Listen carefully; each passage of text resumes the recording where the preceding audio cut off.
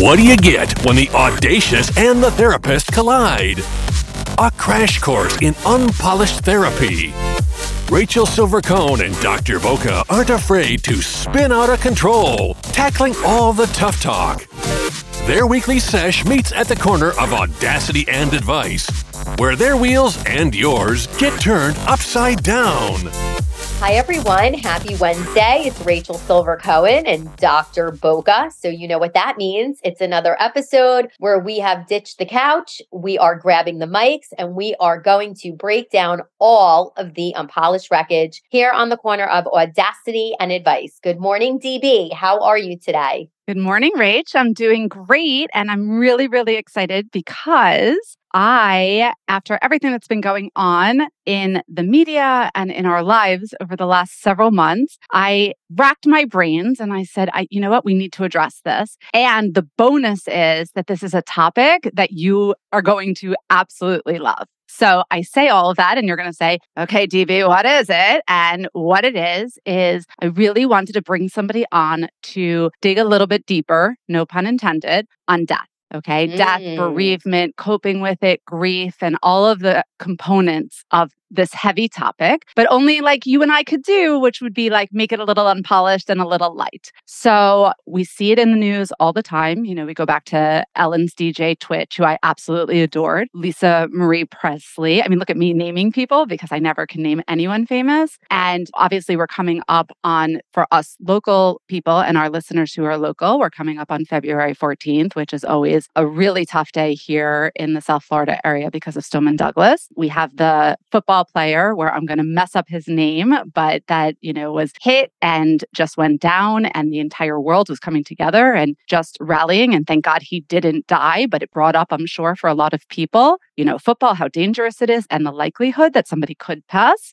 I know what his name is because my kids are such football crazy lunatics, but Damar Hamlin. And you're right, Dr. Boca. I watched that happen live when I was watching Monday Night Football with my son, thrilled that he's alive. But in that moment, I was like, oh my God, that's it. He's done. Yep. Dead. Yep. See you later. RIP. 6 feet under. Yeah. And it was happening on live TV when it was happening. And just people from all different stages of their life kind of watching this happen, children who are watching it to the adults who are, and the loyal fans. I mean, it brought up a lot of emotion. Thank God he's doing great and all good things. But it kind of just was like, gosh, this is happening over and over and over again. And I know it's one of your topics that you're fascinated by. So I took it upon myself to reach out to somebody who I have the highest regard for, and I would love to introduce her to you and to all of our listeners. So I'm going to take this time because whether you want to do it or not, Rach, we're going to talk about it, and I'm going to try to at least assuage some of your curiosity and also hopefully assuage some of our listeners' anxiety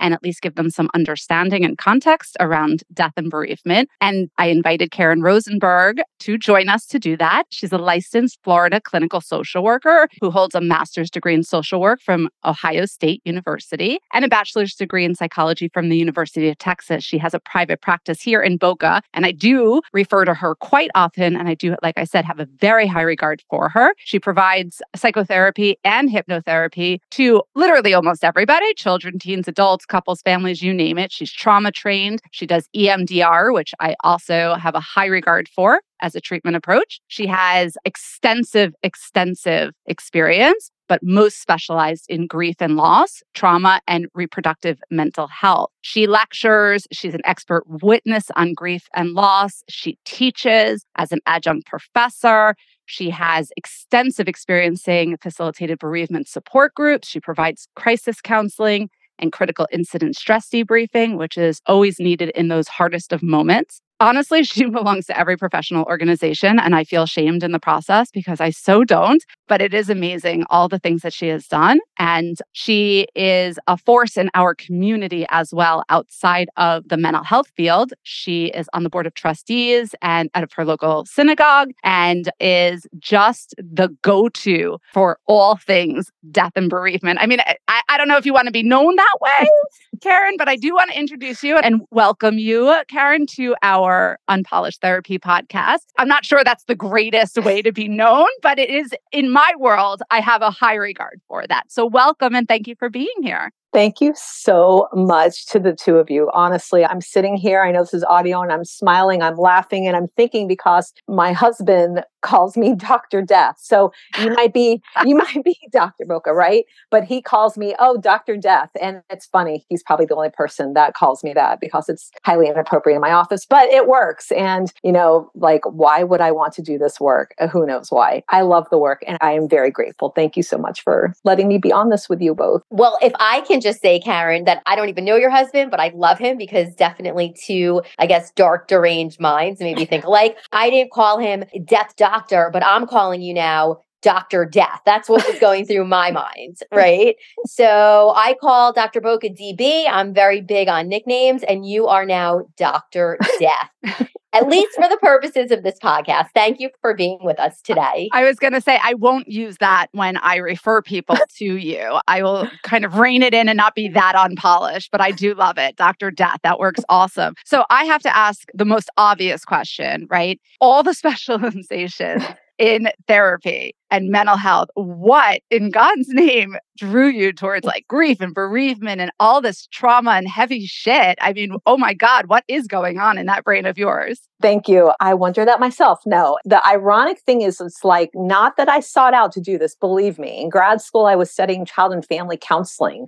This was not a specialization. It was not like I experienced all these crazy, difficult traumas and loss. And I said, this is it. I'm going to research and throw myself into this world. I was actually, while I was at Ohio State, working at Marshall Fields in retail, picking up people's clothes from the floor, like literally like I'm their servant. And I had to get in the field. I needed a job in grad school, like get me out of retail. This is absolutely horrific. And back then we had what's called bulletin boards where people would like put a little thingy up to look for a job and actual mailboxes. And there was a part-time grief counselor position that I thought maybe I could do this. I don't know. It's something that's not hanging up clothes. And I interviewed at this local hospice in Columbus, Ohio. And really, I owe a lot of my career to Myra Clark. Thank you, Myra. It became very full circle when she had me be a contributing author to her professional book. I'm like, you're my mentor. She took a chance on some 20-something-year-old girl that hadn't had a lot of loss, like major loss, and really created the trajectory. They hired me and that was it. So I kind of fell into it because I just didn't want to work in retail.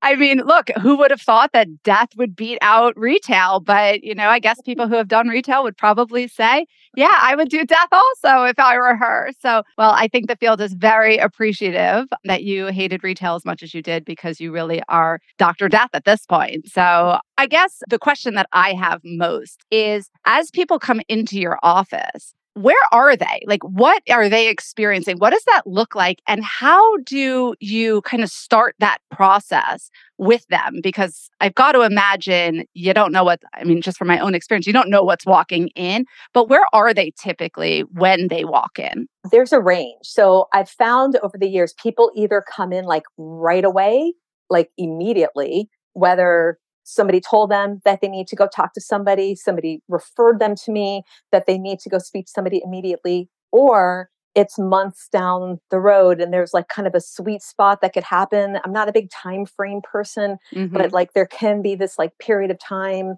generally speaking, 4 to 6 months later, that might be the first time that they're coming in. So sometimes they're in like immediately, and also depends if it's like a crisis, if it was a traumatic loss, like a sudden loss versus an anticipatory, grief, somebody who was a caregiver for a long period of time. So it can present kind of different. Sometimes people might come in that anticipatory phase. If they have young kids, they need to talk to their kids. So they're trying to do some preparation work. So it's kind of across the board how people are, where they're at, whether it's like total shock, I'm in like a crisis mode, or emotional, or... Karen, for laymen like me, we do hear, cliche or not, and we say a lot on this podcast that, we can't stand cliches, but they are cliches for a reason. We hear about these stages of grief, right? Whether that's commercialized or marketed for like the death topic, if you will. And I wonder, in real time with a real patient, is that tangible? Are there real stages? And if so, can we talk about that? So for our listeners out there,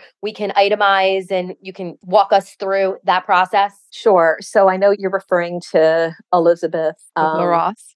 Yeah, Kubler-Ross, who came up with this term, the 5 stages of grief. And most of us in this world of grief really don't ascribe to that. So whereas her research, Elizabeth Kubler-Ross, her research was really with the dying. So that 5 stages model, it was really research with people that were dying, the dying process. So that is not what I go to. That is not my thing at all. And again, most colleagues don't. Yeah, it's so interesting because that is not how I was trained on it. That's crazy. That's that is like, interesting. I'm going to walk away with that huge tidbit. So thank you for that. So wait, and let's break that down for a minute. Again, as a layman, DB, I love that you now, even though you too are a professional, your reaction to that was it was so innocent that you were almost surprised that we think like, oh, okay, anger, resentment, sadness, or, yada, yada. I don't even know what the other ones are. I wonder, is that like a societal, like you basically now, Karen, have like debunked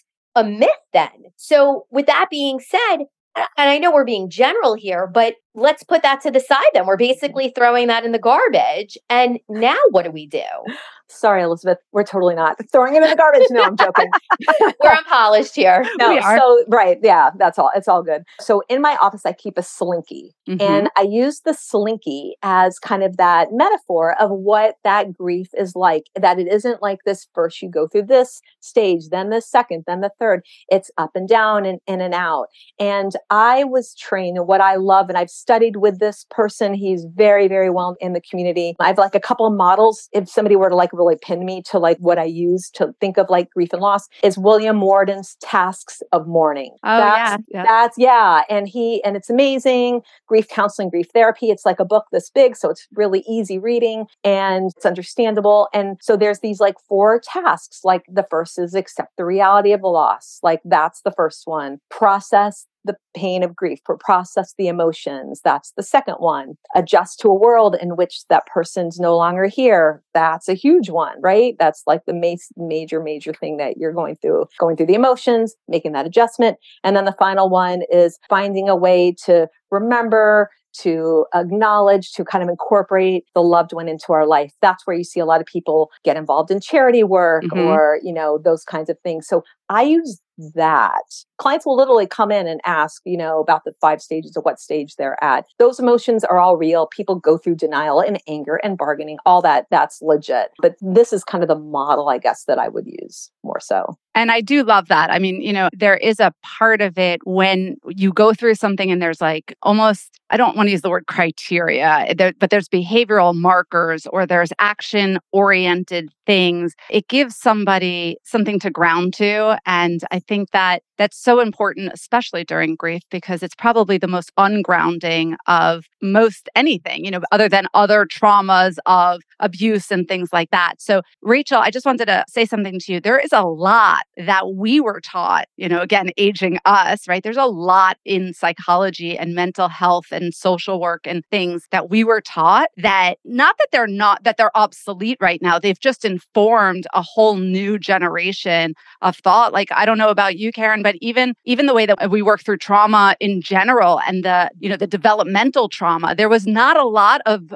teachings about that, right? And so it kind of raises a whole new school of thought with all these different EMDR and all these other types of reprocessing and other types of therapy. So it's not unusual, but this one was one that just seemed like the staple to end all staples. I do want to make 2 points here. One is love the slinky analogy. I've always used the wave, the ocean waves coming in and going out. But the other thing that I wanted to kind of point out is we kind of, when we're going through grief, you were saying in the last question, we talk about the sudden and the people that are healthcare workers, or not healthcare workers, but caretakers, I guess, of significant others. Caregivers. Thank you. That's the word I could not come up with. Yes. Caregivers. I'm so unpolished. So when they go into these roles, I guess, or these task periods, or whatever the word is that I'm trying to get out, do you see a difference based on who passed away, how they passed away?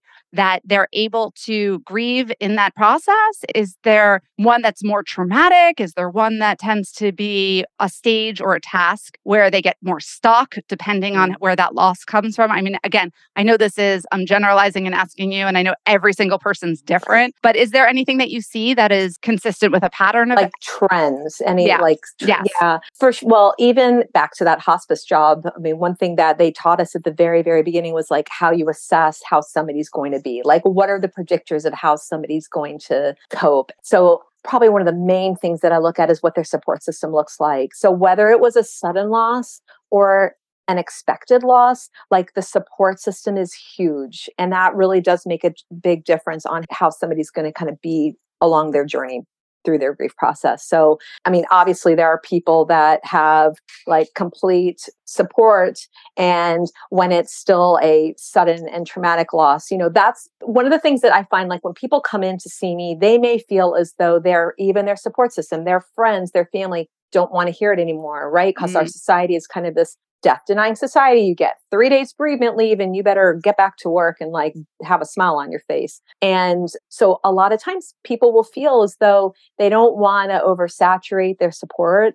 So they are going to come and, and talk with somebody. And like, I look at grief as really like the human experience. We all will go through it. It is not anything that any of us are going to not experience regardless. So that helps normalize kind of for people coming in. It's not that they're coming in to see a specialist because there's something wrong with them, like that stigma so much. There's so much in what you both just said that I'm taking notes here because I do want to get to the support aspect. But before we do that, I want to mention kind of on a selfish note that one of the things that Dr. Boca and I talk about a lot on a lot of our podcasts, regardless of what the topic is, all roads kind of lead back to control, at least for me.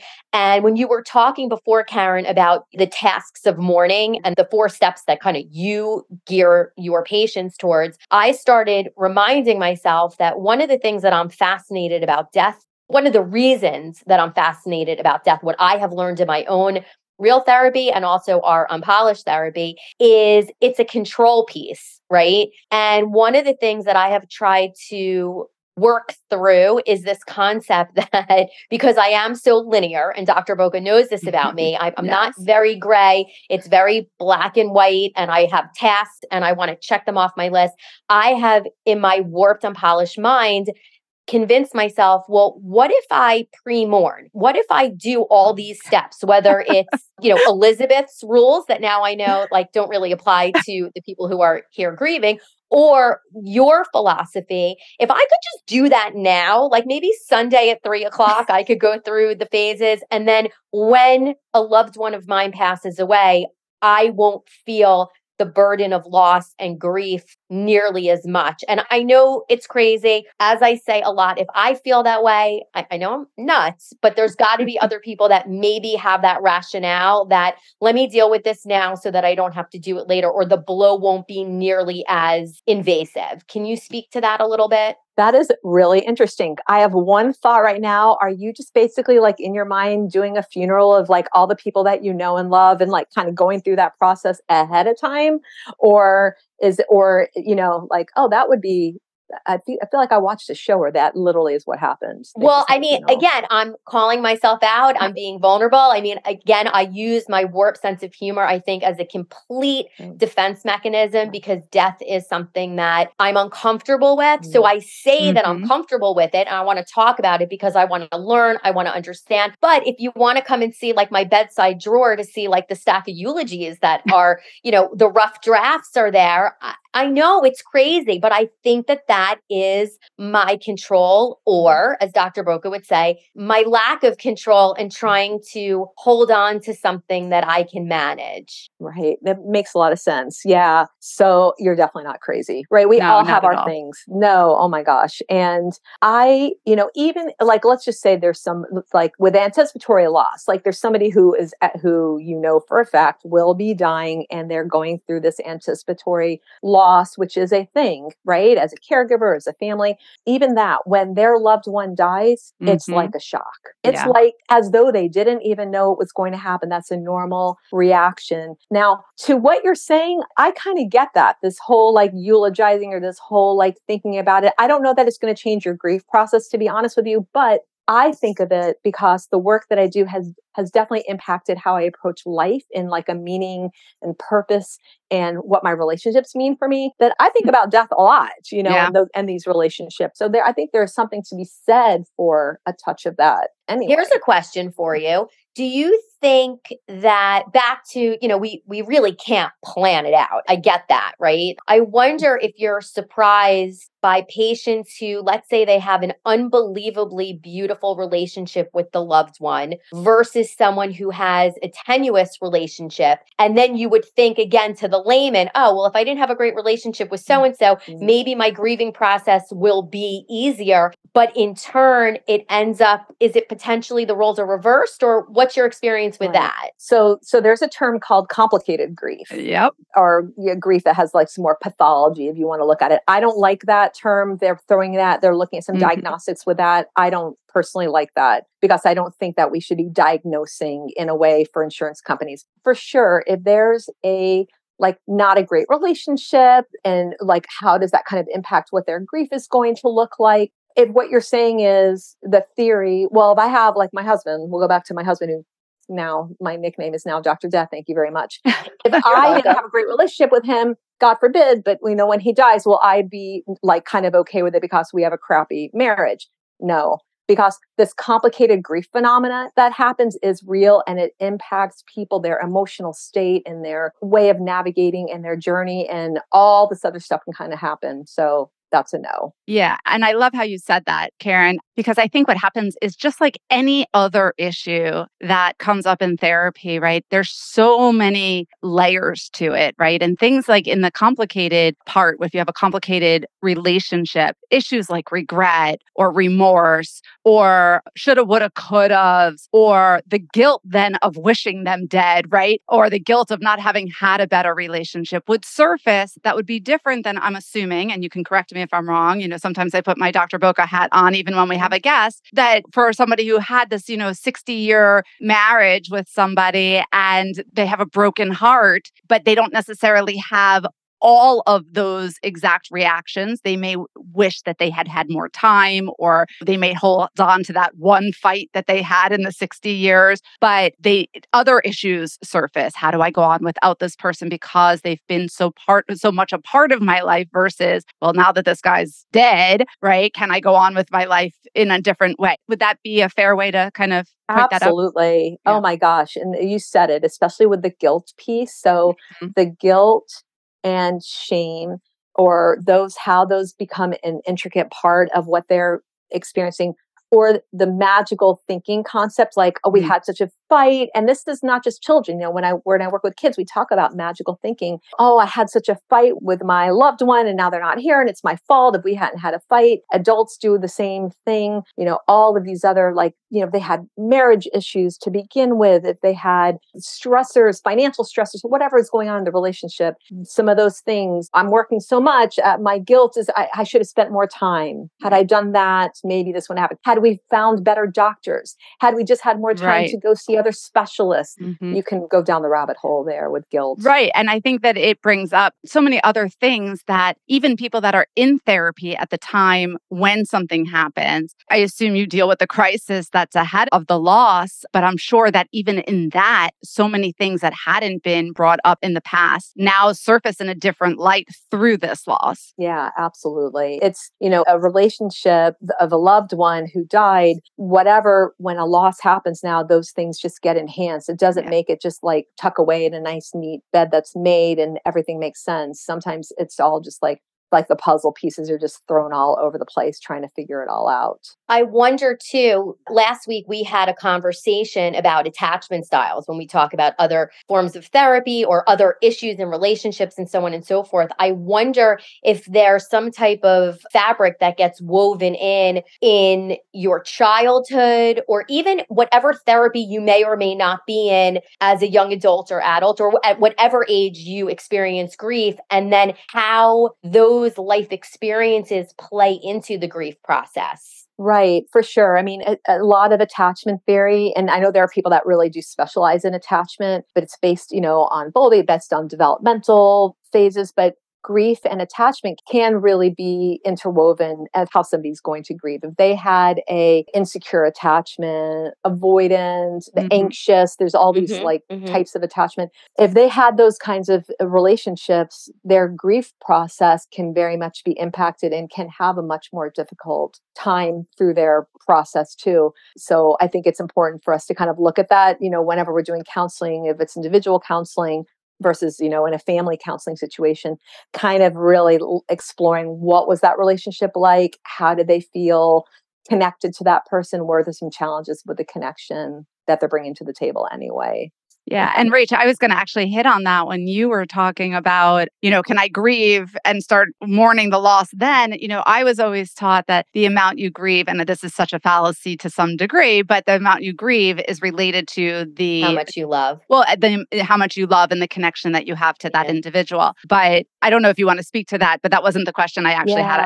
I'll just say one thing about that because people, I have my client today that she just experienced the death of a child and she has a lot of trauma history. Very hard for her to cry, very hard for her to release emotion. And we're trying to tap into that and letting her experience that through mourning. So we use the term grief a lot, but there is something called, the grief is that inward process. Mourning is that outward expression, which is the tears, which is that release. And so everybody may grieve internally, we don't see it, but one of the goals is to allow people to mourn, to outwardly express. And that kind of brings up something. And one of our listeners that has chimed in a million times and is a very dear friend of mine, she lost her daughter last year. It's been exactly a year. And one of the things that came out in the service when we were talking to the clergy was, what do you do when somebody asks you, how are you doing? Right? So as a therapist, I'm sure you're giving them skills. And what she said is, I'm grieving. Right. And that was like kind of the response. Like, obviously, I'm grieving. That's where I'm at right now. But I want to flip that because I think this is a question that all of our listeners have. And we've talked about it when we had a guest on who had gone through cancer. But I think this is the natural state because it's such an uncomfortable topic. And I'm sure you're going to give us some of the cliches also. But what can we do when somebody's going through this process? What, everybody's there at the beginning and then they disappear, right? We've all been there. We all been on both sides of it. But what are some things that just through talking about or, what you've studied, talking about it with your patients or other people that has been helpful? Or what can we as people who are not in that moment experiencing that immediate loss, what can we do to be there for our friends or family members? I think that's so important. And because kind of going back to it's something that makes many people uncomfortable. So they will either do nothing and say nothing because they think, well, I don't want to bring it up because I don't want to make them sad. So I'm just not going to bring it up, which really what people want is to say their loved one's name, is to, let me show you a picture. Let me tell you, when they're ready. Obviously, we need to follow their cues, but one of, I think, the biggest problems that people do is we have to kind of check in with ourselves first. When I was teaching grief and bereavement counseling, one of the main assessments, one of the main things that we do is we got to check in with ourselves first, how we feel about loss. So if we're looking to support others, it's kind of putting ourselves in check a bit and knowing that it may make us feel uncomfortable, but it may actually make us feel really connected to the person that we are supporting, if it's our friend or if it's our family member, whomever it is. So obviously letting them share, letting them talk, being an amazing listener, that's probably one of the best things is really being present. When I do consultation, when people ask me for consultation, they want to know, what's the script? What should I actually say? Like a therapist will say, what do I say when they say this? Like, I don't know, maybe I'm giving my secret secret away. It's really so much about the relationship. There isn't such a script anyway in therapy. So, but it is about being present, being a good listener, and also not telling them what to do. Everyone's got an opinion. Oh, I know how you feel. I had, like, let's say they're talking about their mother that died or their child that died. Oh, I know exactly what that feels like. My grandmother died. She was 95 years old, and this is what I did. Like, I think that's something that really is not healthy or helpful for clients when people try to relate in a way that really isn't the same whatsoever. So we have to just respect how they're grieving, what they're going through, and being a really good listener. I think it's important for us to take pause on that because it seems so, of course, that's what we should do. But so many of us make that mistake, and not because we're doing it out of any kind of ill will, but we really want to relate. We want to empathize. We want to be able to say, oh, I do understand what you're going through. But then when the person who's, head griever, right, you could see if they're angry or frustrated or confused or just completely lost. I recently read an article where someone had passed away and the friend, all they wanted to do was show their support. And I understand because what had happened to me, and the griever, right, was like, okay, fine, you win. All right, you win. And then it became such a tumultuous interaction. And I can see where it gets a little challenging because all we really do want to be is helpful and supportive. And somehow we just shit the bed. So I love that you said, let it be about that person. Just listen. Sometimes that pause is the loudest thing and the most important thing you can do, to just be present for someone else, to know that you're there, right? Totally. Holding space. It is, like, I think, one of the most sacred things. If I'm with somebody, whether it's somebody that I love, a friend or a family member, and I can just be present for them, of course, my clients too, but they just need that space held, that it's okay, that they can feel what they're feeling with no judgment, with no advice giving, with no like one-upsman. Oh yeah, I did this, I went through that. Just really holding that space. What happens in a scenario, and I guess it could be any scenario, it could be family members mourning the loss of a particular member of the family, it could be friends who are grieving. What happens though if you want to be there for someone who's lost a loved one, but you yourself are grieving that individual too? And again, it's not a competition. The relationship might be a little bit different. I'm sure there's a sliding scale. Well, this was my spouse, but this was my sibling, this was my best friend. How do we navigate our way? Maybe again, there is no right way or wrong way, but what in your experience would you say to our listeners? Right. And that is the truth. Grief is such an individual process. There is really no right or wrong. And when it's a family, like, that's why I really prefer not. Sometimes at the beginning of a crisis, we'll do some family sessions, but I like to break it out because what happens is everyone's trying to protect one another. So somebody may not express what they're really feeling for a concern like that, upsetting their family member. If it was the dad that died, if mom's coming in and the kids are coming in, whether adult or younger, they, so often they're going through their own experience. But let's say it's her husband who died, she'll say, gosh, my adult kids still have their spouse. They've still got their young kids. I have to go home to an empty bed all the time. So it isn't like a competition of grief because everybody's got their very unique experiences. But it could also be, I want to be so strong for the other people in my family. I don't want them to see that I'm really breaking down. So now I'm doing everything for everyone. Now I make sure everyone goes to sleep. I've checked in on everyone in our wheelhouse. And now I'm going to sit in the corner and sob myself to sleep. I don't know how to ask, or and maybe that's where you come in. That's why I got to call Karen. You got to help me through the process. And Karen, is this true? Speaking of that, Rachel brings up a good point, and I have my own personal opinions about it through my own grief. But do we tend to, during grief amongst a family, do we take on the family roles and the family dynamics typically that were always there? Or does grief complicate it and everybody is in a free-for-all in these uncharted territories? And then what winds up happening is that competition for grief, or it becomes a tumultuous, forget the grief piece of it, but now we have a whole tumultuous, dysfunctional, out of equilibrium dynamic, and families get torn apart, et cetera, et cetera. What typically happens in that? Right. Because now what we're talking about is the human condition, because Right. depending on people's personalities, who knows what the family dynamic was like to begin with, right? Who was the favorite child? And now that person's not there. So like, it's like completely off kilter what the family dynamic is all about. So I think you have to kind of look at that and recognize that were there some issues? I mean, this just happened recently where the will was just shared, and like there's some real shakeout of what's happening with the Yep.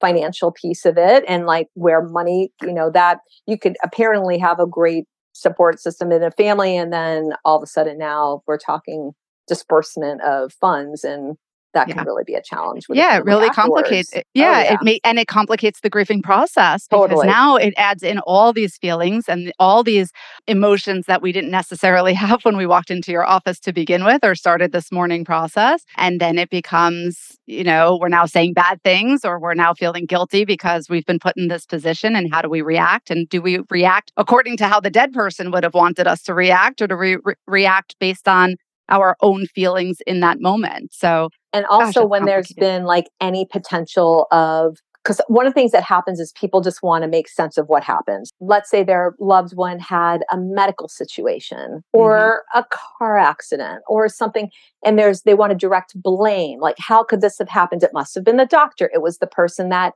hit my loved one. Whatever it is. So if legal gets involved, if there's any kind of litigation, going back to like complicated grief, like that throws the whole grief process on its head. And now you're looking at like a really lengthy, intense, acute, situation acutely, and then complicated as time goes on, that can really make it hard. Whereas if I'm not suggesting people shouldn't sue. I mean, that's, people have the right to do whatever they need to do, but just to know that it can really impact the grief process as well. And, can lengthen it if you want to look at it that way, for sure. All these other factors kind of come into play. You guys, this is probably a great time to reiterate that this is not real therapy. It certainly does seem like we're diving in deeply to some real therapeutic concepts here, but we want to protect Dr. Boga. We certainly want to protect Karen as well. This is not real therapy. This is complete generalization as it relates to grief counseling, bereavement, loss, things of that nature. Today with Dr. Boga, and as I would like to affectionately refer to Karen as now Dr. Death. Karen, let's say we're dealing with a real grade A tragedy, right? No one could prepare for it. Chances are, let's say it's a child who, in the hierarchy of what we normally Sure. see, a parent would die before a child. So, Sure. or even an adult too, an unforeseen accident, Sure. and it's real top-notch, tragic. The shootings are perfect. Okay, that's a perfect example, also, right? or You the death think of a about it- child, which many of the Right, parents, right, that is what happened. It Right. was the death of their children. So, we always talk about, again, and with my issues with control and whatnot, if we could just understand the why, but why did it happen? Or it Right. doesn't make sense, or the person was perfectly healthy and how could this have happened? Do you find that patients of yours, or in the work you do, we point to something, whether it's someone's religion that they tap into, whether it's something along those lines, maybe they weren't religious before, but now they have no choice. How do we make meaning out of the mess?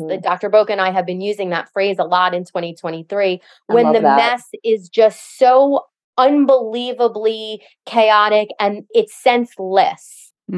No doubt, for sure. I mean, the why is one of the hardest things, right? And knowing that there may not be an answer in a way that makes sense. Rabbi Kushner wrote a book, When Bad Things Happen to Good People. Yeah. And that's he was a rabbi. It's like a classic book. And I think it was his child had died. And I refer people to that book all the time, because the end of it really is about, there really is no answer. Why not? Why should his experience have been spared? Because he's a good person and did amazing things in his life and had to bury his child. So sometimes there's really no answer to the why, and which is really, really hard. And I think as people are working through their grief, that might always be there, but hopefully not impacting so much in such an intense way. And from a meaning and purpose, like meaning in the mess, I mean, that is so much how I try to really approach things, is meaning and purpose, right? And some things have, like, it just doesn't make any sense. And also we may not even know the why for a long, long time. We can't always know. We may never know it, right? You never And know. so to me, when you were going through the tasks earlier, I'm thinking, gosh, accepting the reality of the loss. That is really, I would imagine for most people, really such a long, for a lot of people, a long phase, especially when you're asking these why questions, like, why did that happen? The school shooting, why did that accident happen? Why did the doctors not be able to save this person when, they saved the other person who was 10 times more complicated than this one, right? So I've got to imagine that process. I sit here and I've been on the side of the therapist. I've been on the side of the patient going through tragic losses. But I guess somebody who inundates themselves with this day in and day out and is Dr. Death, how do you manage all of that, going through and trying to help them make meaning of the mess or accepting the reality of the loss and dealing with all the emotion that's coming out? And then just as you're making the progress, the lawsuit comes in or a family member disrupts how do you contain all of this? And how do you process all of this for yourself? So if what you're saying is how do I do what I do and be able to do it every single day, like and for function personally and function. Yeah, and still So keep a smile my on your shirt face says and Peloton have a sense of on humor. here. Plug for Peloton. My water bottle, Peloton. Peloton, okay. It literally, like, exercise is definitely the thing. It's balance. I mean, I could never do this work if I don't have balance in my life. When I first started out, I would take it all in at the very, very beginning because I was a newbie. And I remember coming home and, like, especially when I started private practice, like, first of all, I couldn't believe people were like referring people to me. This is like in 99. And I'm like, oh my God, who am I? Like, I don't know what I'm doing. I mean, I don't care that I had 7 years of hospice. I don't know. But I learned a ritual and I don't really do it anymore. But I would light a candle when I got to my office, hold space for all my clients, see everybody. And at the end of the day, I'd blow out the candle. And that was a ritual that to me signified the work is done and I'm driving home. Humor is everything. I'm the therapist that I do not practice what I preach. I will recommend podcasts and books and all these great things for clients. I do not listen to them and I do not read them. I listen to funny podcasts. All my podcasts are either music related or comedy. That is literally the stuff that I listen to. I'm immersed in music. That is my go-to for sure. Well, hopefully unpolished therapy. Yeah, would be you have to add unpolished therapy. Well, definitely. I'm going to be the biggest fan. Are there any things that are helpful across the broad scheme of going through this process, i.e. journaling, i.e. being in nature, i.e. going through pictures, cleaning out things, rituals, whatever that you have found have, across the board seem to have been helpful to your patients or to the people that you've worked with over the years, in whether it's in education or wherever? Yes, I always think it's important. And one of the things that is first kind of popping up kind of for those that have been caregivers is making sure that they are taking care of themselves physically, because oftentimes they've neglected their own physical health if they've been caring for their loved ones. So one of the first things is make sure you get yourself checked out, take care of yourself physically for sure. So things to do, support groups for some are wonderful. There's some really amazing, and now in our virtual world, we're sitting here virtually, that there's a lot of great online support and in person as well. And for many, it's really helpful to not feel so alone. And when they can connect to others that are in similar situations, having that support, in a group situation is helpful too. And having certain things like your own self-care, prioritizing what you need to do, making sure you're getting rest, making sure that you're eating healthy, exercise, some of those basic fundamentals are really, really helpful. The journaling, there's some really great grief journaling that are specific just to grief that are really great to do as well. I'm a big fan of, like I said, music. So outlets, whatever that may look like. So it might be somebody's going to get back involved with a hobby that they weren't really able to do before, or they can use it in a way that's super kind of connecting, meditative. Those that start knitting all of a sudden, it's like a really great thing to do, and using that as a way of kind of grounding too. I'm a big fan of meditation and mindfulness stuff. There's some specific ones for grief, but just general, because there's a lot of anxiety that comes around these feelings. So grounding, is really important. And I think one of the main things is just like be kind to yourself. We place all these expectations of how we're supposed to be, what we should be doing. There's no right or wrong way to grieve, and just kind of be gentle. Self-care is not selfish. I know that expression is used a lot, but it's really, really true. Kind of going in with what that looks like. Right. And I was going to say, as simple as it sounds, it's okay to not be okay. Go easy on yourself, right? Yeah, absolutely. I want to dive into something here. I have 2 points to make, and I'm sure by the time I finish the first point, I'm not going to remember the second. So forgive me in advance. Sometimes we hear, oh God, he or she never got over the death of so-and-so, right? And now they've lived decades and they just haven't been able to put their life together, right? And it's so sad to me, right? And I would imagine that that's one of two things. Either they just completely went down the rabbit hole of denial and they just couldn't climb out. They didn't do the therapy work that you have to offer. And it leads me to the question of, we live in a world now where we're inundated with content, right? Technology and our phones and content, even though the context sometimes is not as balanced as it should be. We've looked at death as something that's so taboo, maybe because we're afraid of it and we don't have the answers to these whys. But I wonder, when I try to connect the dots with people who, again, gosh, they never got over it. How come our society is not putting more of an emphasis on the healing and the right way to manage it, when all we are seeing with the content are these suicides and unforeseen deaths and tragic incidences and whatnot? To Dr. Boca's point, when we first started the podcast, it doesn't seem like there's a correlation between wanting to learn until we're faced with tragedy. Does that make sense? Right. I think what you're saying is, like, even though our society maybe like, let's not go there, it's a bit taboo, it makes us all really uncomfortable, but we're consumed with, I think about the show. Remember when Euphoria first came out? I don't know if you guys watched that, but that was like, oh my gosh, and there's all this intensity going on, and another show, oh my gosh, I'm blanking on the name of it right now. 6 Feet Under? Remember 6 Feet Under? Oh my God, I loved that show. Me too. I loved it. I think that was my first entrance into the fantasy or the ideology behind death. And oh my gosh, I was fascinated. Yeah, that was an amazing show. I missed that show. And maybe that's it.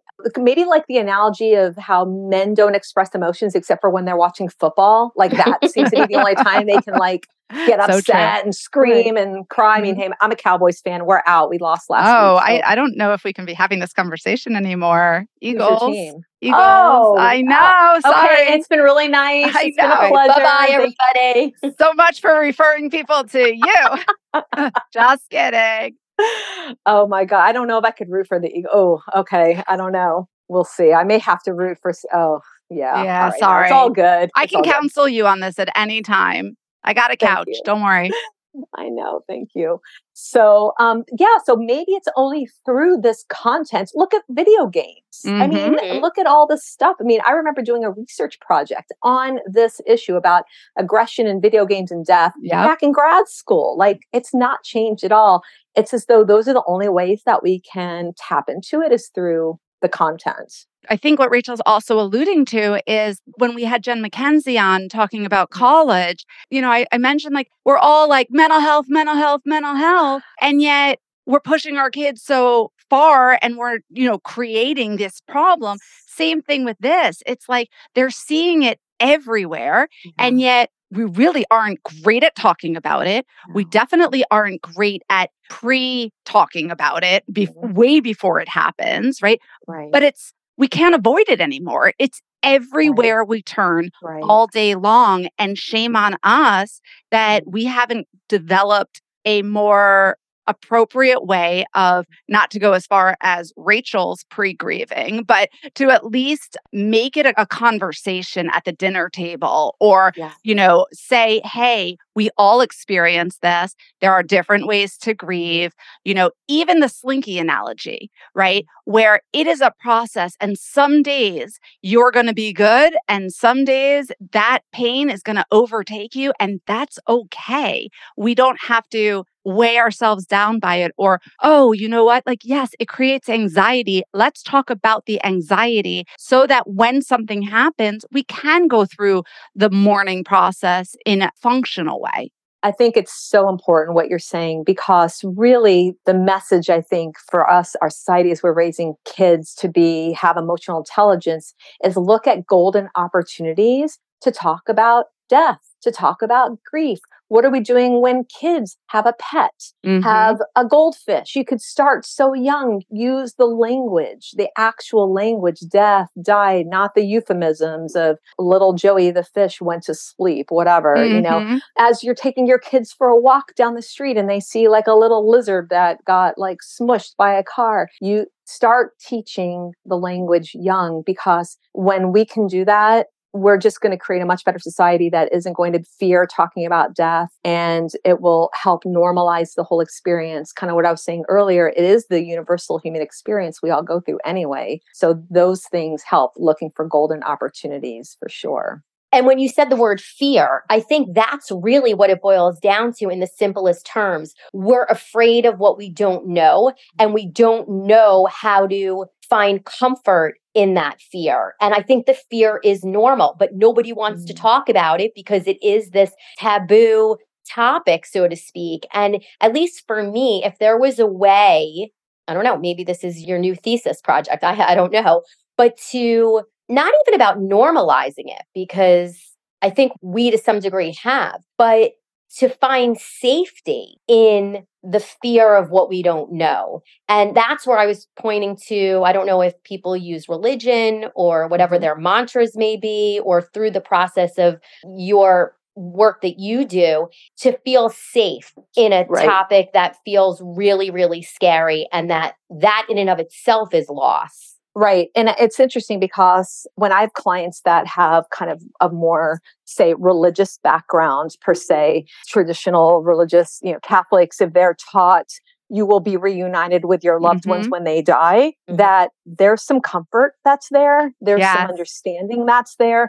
And tradition, like when they've done research on this, traditionally, they will say that those who've had some type of incorporation of what that looks like actually feel a little bit more comfort. And I do think because we all have this like death anxiety, existential anxiety, because nobody actually really knows, I guess, unless you've done like near-death experience work, which is really interesting too, that you were on Flatline. Do you ever see the movie Flatliners? I don't know if I did. Yeah, with Kevin Bacon. Oh my God, it's such an old movie. Did. I'm so bad at remembering things. He flatlines and he dies and then he comes back and he like has a whole, I mean, here I go with my crazy. But if there was, how like you could sign up and go to space now, like time travel. I knew you were going to say that, Rach. If there was a way that I could experiment just to, again, it's a control thing to just know, I think more to come back and assuage my loved ones and to know what it's like. And it is okay. And we either will be reunited or we won't be reunited, but that wherever we go, when we do pass away from this physical world, we're good. Yes. I think that's beautiful, Rach. And I think it's true. And I can speak from my own unpolished experiences, right? Like if I'll go to a wake, right? And then I'll go to their services the next day or whenever it is. I don't remember all the processes of how it happens. But my goodness, like I'm clearly not Catholic, but there is something that is peaceful about knowing that they are going to be reunited with, the Heavenly Father or however they phrase it. And to our listeners, like this is a little out of my genre, but I can tell you that that is comforting to me. Or when I hear how different religions kind of process and believe about death, and I've got to imagine, and I was thinking about it as you were talking, like it kind of grounds you in something to remain hopeful or to remain safe, optimistic. and to not be scared. Right. To take away the fear. Yeah. And it's to take away the fear and also to know that it's not necessarily the end. Some religions don't believe it is the end. And so you will see that person or the spirit continues, whatever the case is. So I do think that, and I do think that rituals become, like you were saying, how you ended your session. I believe there's death rituals that people do during that process. You're nodding your head yes to our listeners. Absolutely. Yes, because, well, being Jewish, what we have, that's the one thing we have. There's a whole book that I read many, many years ago, The Jewish Ways of Mourning, and there are many other books, but we have so many built-in rituals from what technically supposed to happen even within the first 24 hours, how quickly the burial is, what the 7 days of Shiva are, the 30 days of Shloshim, the first year till the yard site of the anniversary of the death. These rituals give people comfort and something to hold on to. And many religions have various types of rituals that are helpful and can tap into that spirituality. Again, we're talking organized religion. I think there's some sense of even spirituality, even of nature, the ocean. I use that analogy of the ocean as well with grief, but connecting with the universe or whatever. If I'm at the beach, I feel very grounded and centered in something more. Yeah. And you talk about that. I was with friends of mine the other day and we were intrigued about finding somebody who can help us connect to our loved ones, right? There's something about that. Yeah, a medium that is scary, right? Because you don't know what you're going to get, speaking to Rachel's fear, but also this, oh my gosh, would they have something that is comforting? And one of the girls shared that she had gone once and she was too afraid for them to do it to her, but there's this woman that kept going like once every couple of months. And so the medium knew who they were and would channel the deceased. I think it was a daughter, but don't quote me on that. And the comfort that came over and the understanding, whether true, not true, your belief, not your belief. And I say this to my patients all the time, and maybe you ascribe to this as well. Whatever works that helps, it's okay. Use what works. I mean, I'm not advocating for, drugs and, drinking yourself into a stupor. Healthy coping Thank skills. You. Right. Exactly. The other thing that I wanted to say that you said a while ago, and I think is so paramount to everything, and it ties even to Rachel's pre-mourning, is the relationship, right? And that is why, as a mental health counselor and I'm actually a psychologist last time I checked, but, in the mental health world, that I always advocate for connection, whether it's your social support, whether it's a therapist, whether it's a partner, a child, whomever it is. Just having a relationship is really the curative factor. It is how we are wired as people, which is why death is so painful, because it is a loss of that connection. But if you can find somebody to connect and to just listen and build that trust and that relationship with while you're going through the process, in time, at least this has been the experience that my patients have said and I've experienced, in time, even though that loss is still very much there, it kind of moves into the background or the backdrop, and it doesn't become the ever present because you have another relationship or other relationships. So when you go to that stage that you were talking to about adjusting to the world without the person there and finding ways to remember, that to me that I use with my patients is you go through the first couple of months, years, depending on how long your grieving and mourning goes, and you wonder how you're going to get past the first minute, literally. Like, how do I put one foot in front of the other to get to that next minute? And minutes feel like hours and hours feel like years. And slowly, and especially with the Jewish marker of a year, you've gone through all the firsts of everything. And now you look back and you say, holy shit, how the hell did I go from not being able to put my foot in front of the other and 1 minute without thinking to this person? And now I can go, God willing, many days or many hours at least at this point without making it the forefront of everything. And you've gone through all the first anniversaries, which are always the hardest. You've created a life and you can look backwards and see that you have been able to get through this journey and this process. So I just really wanted to point out the relationship piece because I think it's so, so important. So thank you for letting me be on my soapbox for like a hot second on your topic.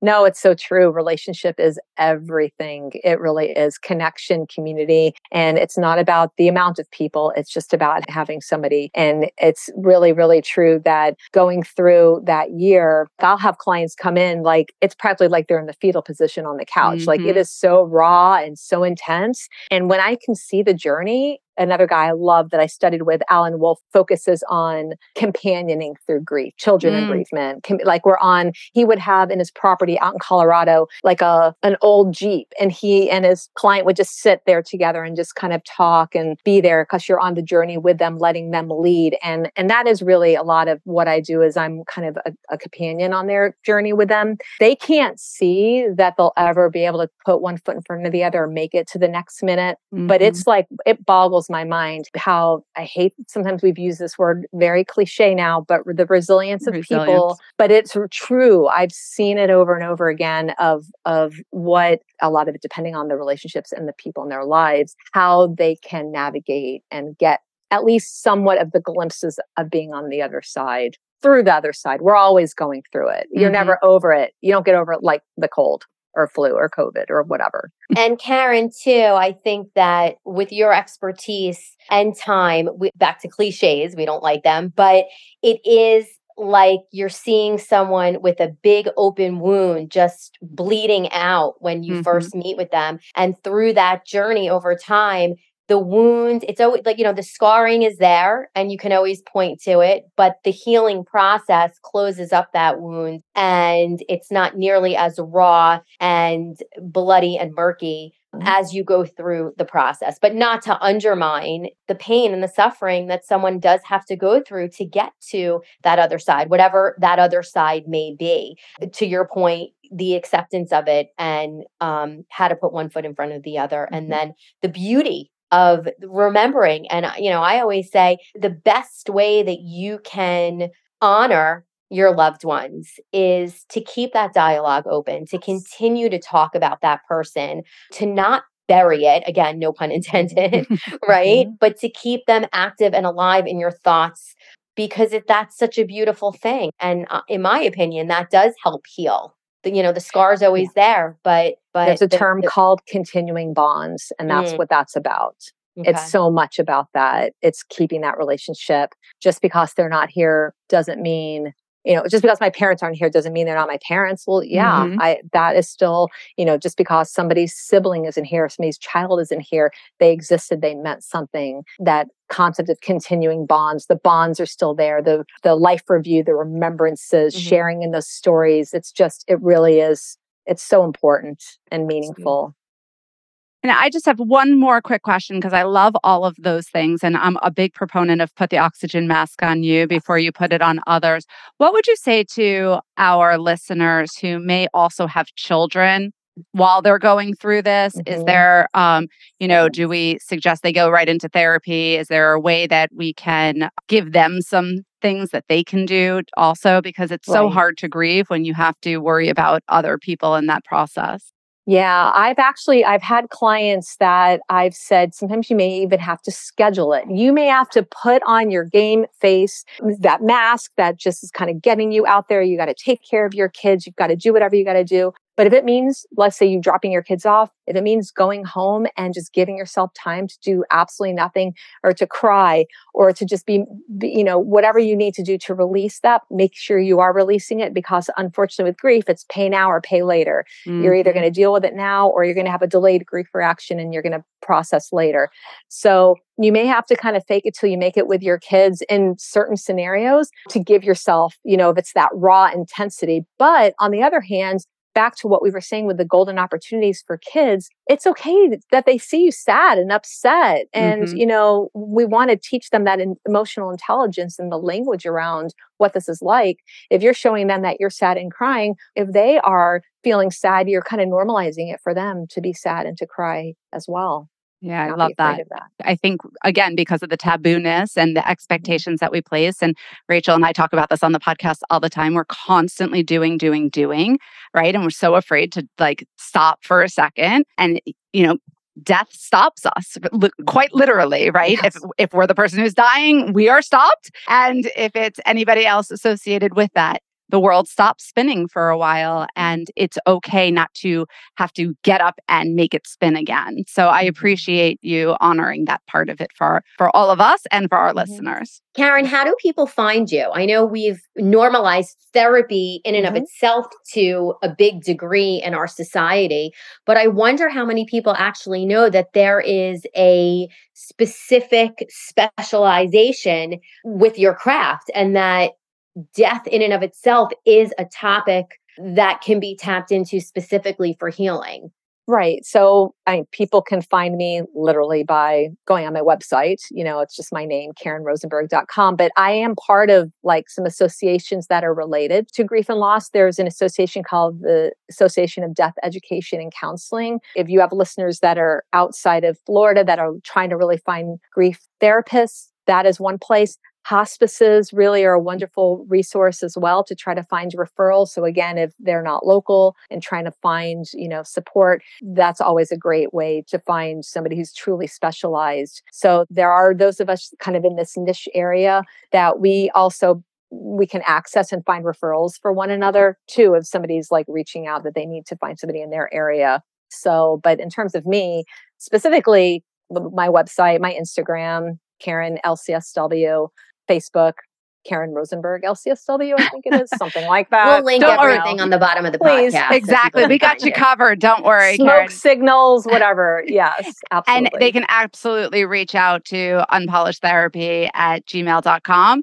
And we have all of Karen's information, as well as we will post it on our social media, which will be Instagram and Facebook at Unpolished Therapy. Rach, did I do great in that? Yeah, I mean, that is usually your line. Yes. I mean, look at me pulling that out of my butt right now. So good job. Let's do some final thoughts. Karen, I'm so appreciative that you spent your time with us today. And I know the listeners will certainly kind of have to take a minute to decompress all this, as I know I am, because it is a heavy topic, but it is a topic that I think we can lighten up if we talk about it more. And I think that's where it becomes part and parcel. It's a tough conversation that we don't want to have, but by having the conversation, we can feel a little bit better and we can assuage some of that fear and feel a little bit more comfortable. So I know that I thank you, and Dr. Boca, I thank you for even bringing up the topic in general today and bringing Karen on as a guest. But I am going to pass the buck to both of you. If you have any final thoughts, I'd love to hear it. I'm going to defer to Karen, and then I'll do a closing remark, I guess, if need be. Sure. First of all, thank you again so much. I love the opportunity to talk about this topic. Believe it or not, I really enjoy it. And because you're warts like me.